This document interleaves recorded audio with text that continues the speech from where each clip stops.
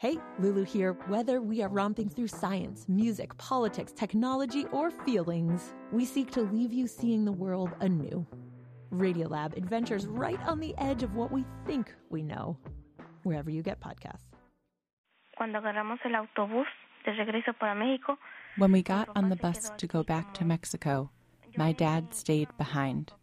I used to spend a lot of time with my dad, so I cried a lot. Lloré mucho y 15-year-old Nancy Medina Vasquez cries as she remembers the bus ride that separated her from her father the last time she saw him. The bus that brought her back from the U.S., where she was born with her parents, to the small town in Mexico, the small festive town in Mexico of Melinalco. A little town of celebrations, church bells, fireworks, where farms cling to the hills, but people in poverty don't. They make the hard decisions to move north to America, decisions that will have permanent consequences. For Nancy, who is in California today, the pain comes from separation, all the promises that were made by her parents and promises never kept. The promise that she would see her father again. lo quiero mucho y dice mi mamá que siempre estaba. I love him very much, and my mom always said that he would be there, so that's why I cried. I feel sad because he is no longer with me. Y solamente tuve que I only had 6 years with him. That's it. Es todo. 6 years of travel, sacrifice, and humiliation that has nearly destroyed the family of Ermelinda Medina Milan and her husband Anselmo. They came to the United States in April of 1997 as illegal immigrants.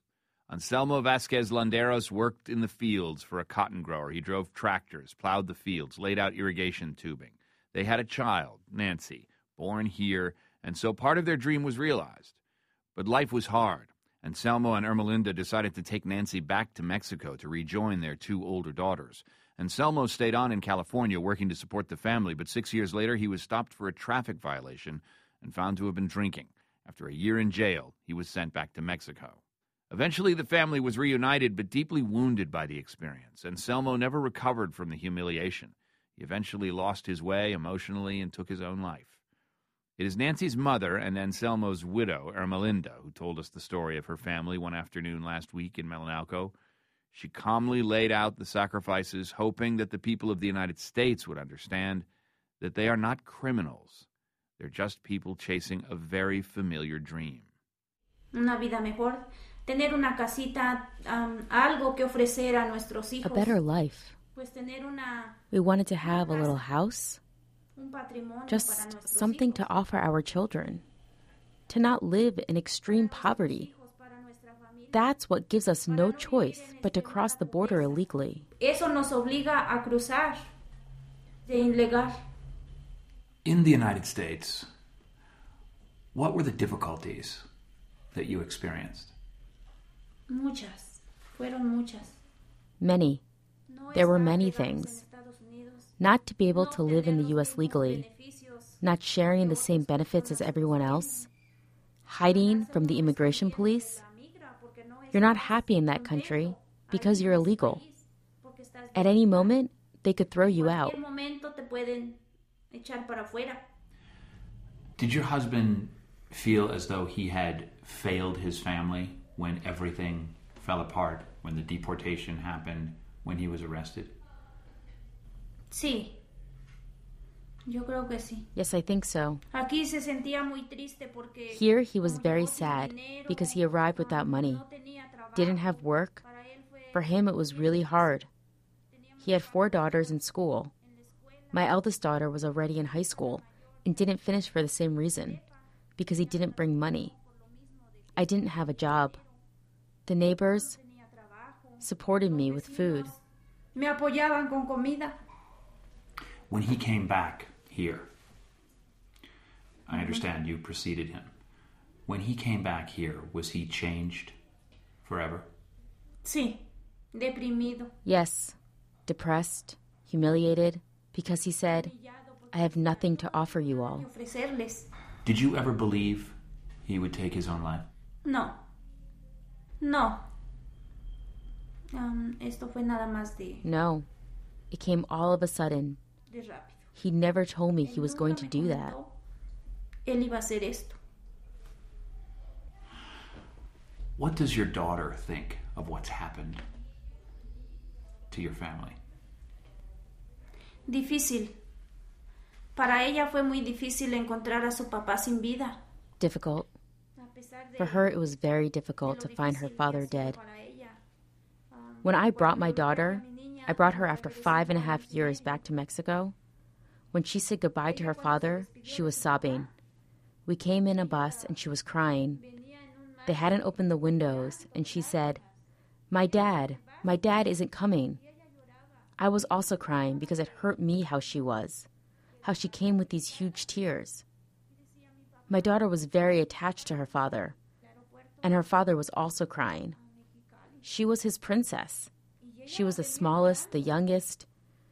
We took him to the airport in Mexicali, and she came crying. There we met an uncle who had also been deported, and she didn't cry anymore. She hugged him. She hugged her uncle because he looked so much like her dad, and because he had lived with us. She imagined that he was her dad. After that, she was happy. But she had come on that bus crying. It was very sad. The separation of families is very sad. In this country, they aren't concerned with the separation of families. La separación de las familias. Ermelinda, this is a difficult question. There are Americans, citizens of the United States, who will hear your voice and say, you made a mistake. You shouldn't have come. You're illegal. It's all your fault.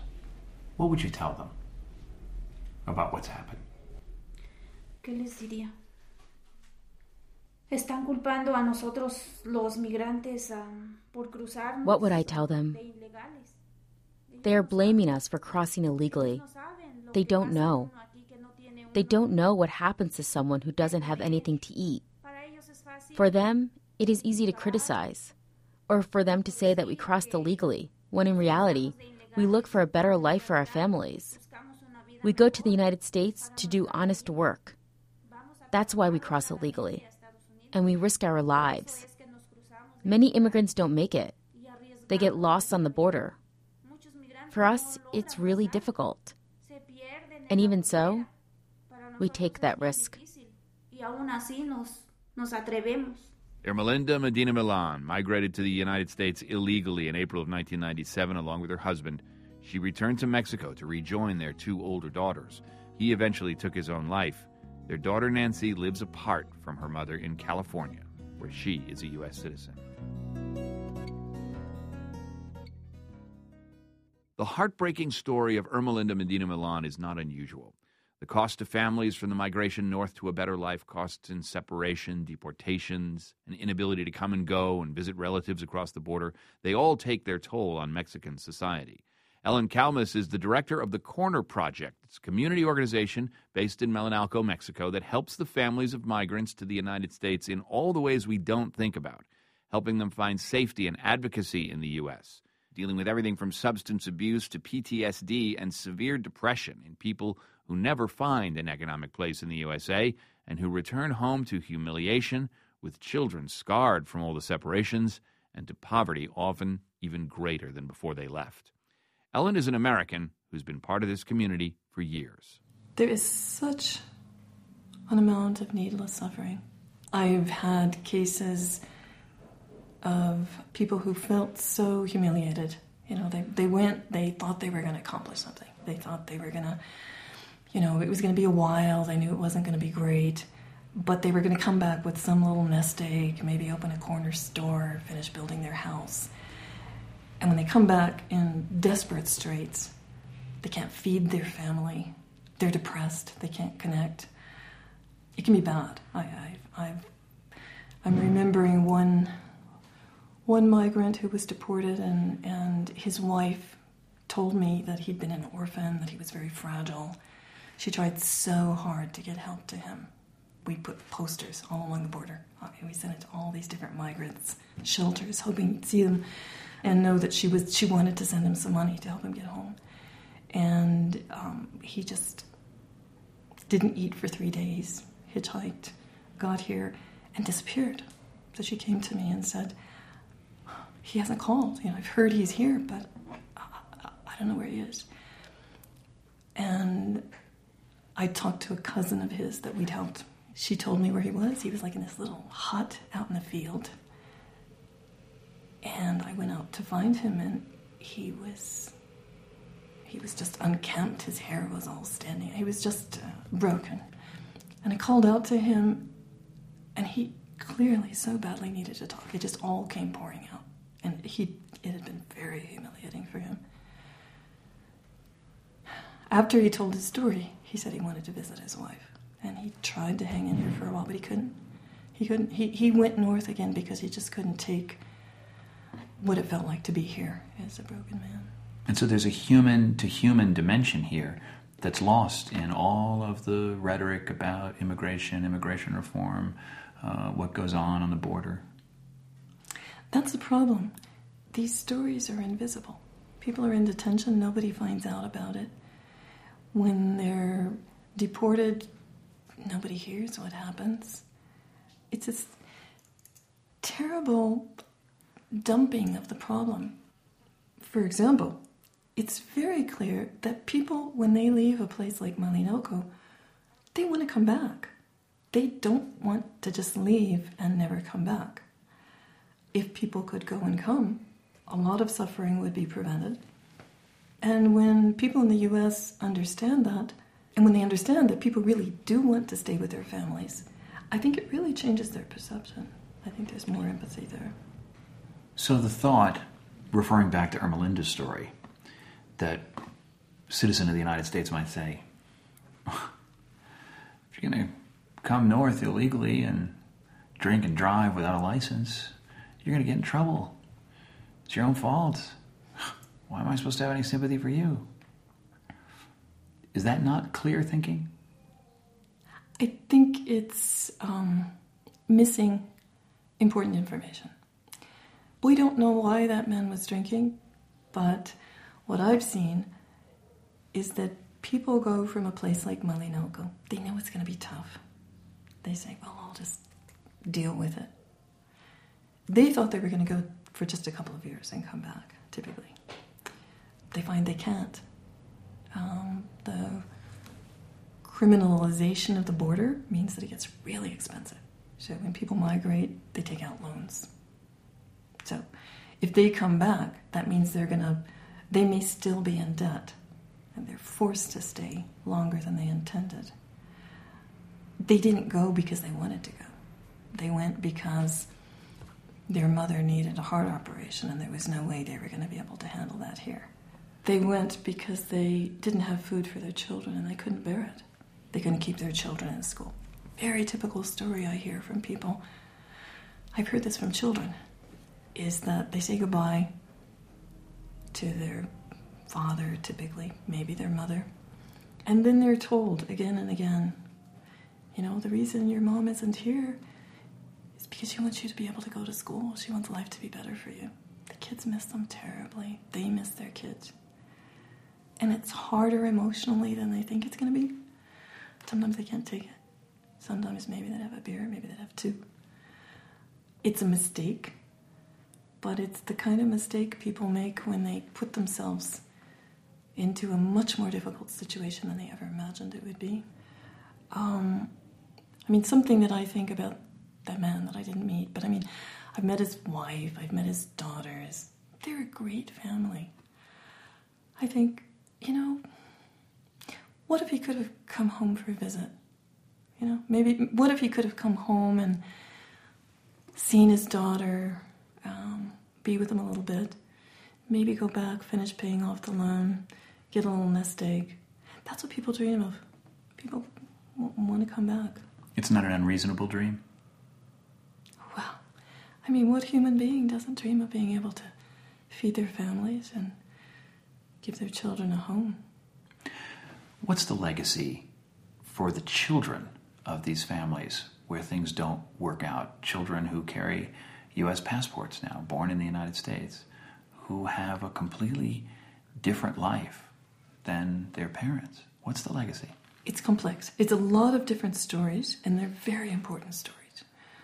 Something that I see again and again is that when a family runs into difficulty, whatever passport their children have, it's the children who suffer the most. Children are growing up spending a large portion of their growing up years separated from their parents. And they're being told that your parents are doing this for your sake. And they know that's true, and yet it's still really hard. These children, they're having trouble staying in school. They're having trouble emotionally on both sides of the border. There are some lucky ones. But the overall picture is that the costs are too great of these family separations. And the ones bearing the load are the children. American activist Ellen Kalmus sees those family costs. She's the director of the Corner Project, a community organization that helps the families of migrants to the United States. It tries to cultivate a hope. And for Ermelinda's daughter, Nancy, that means from California, the dream of a family reunited. I hope that we will live together again, because here, right now, I need them a lot. Because I have always lived with them. It's been a year since I've seen my mom, and I look for her all the time. Also my sister. I have faith that one day we will all be here together. I hope that one day I'll be with my mom again. How has changing home, leaving home, changed you forever? Thanks so much for listening. We'd love your stories at 8778 My Take. I'm John Hockenberry. This is The Takeaway.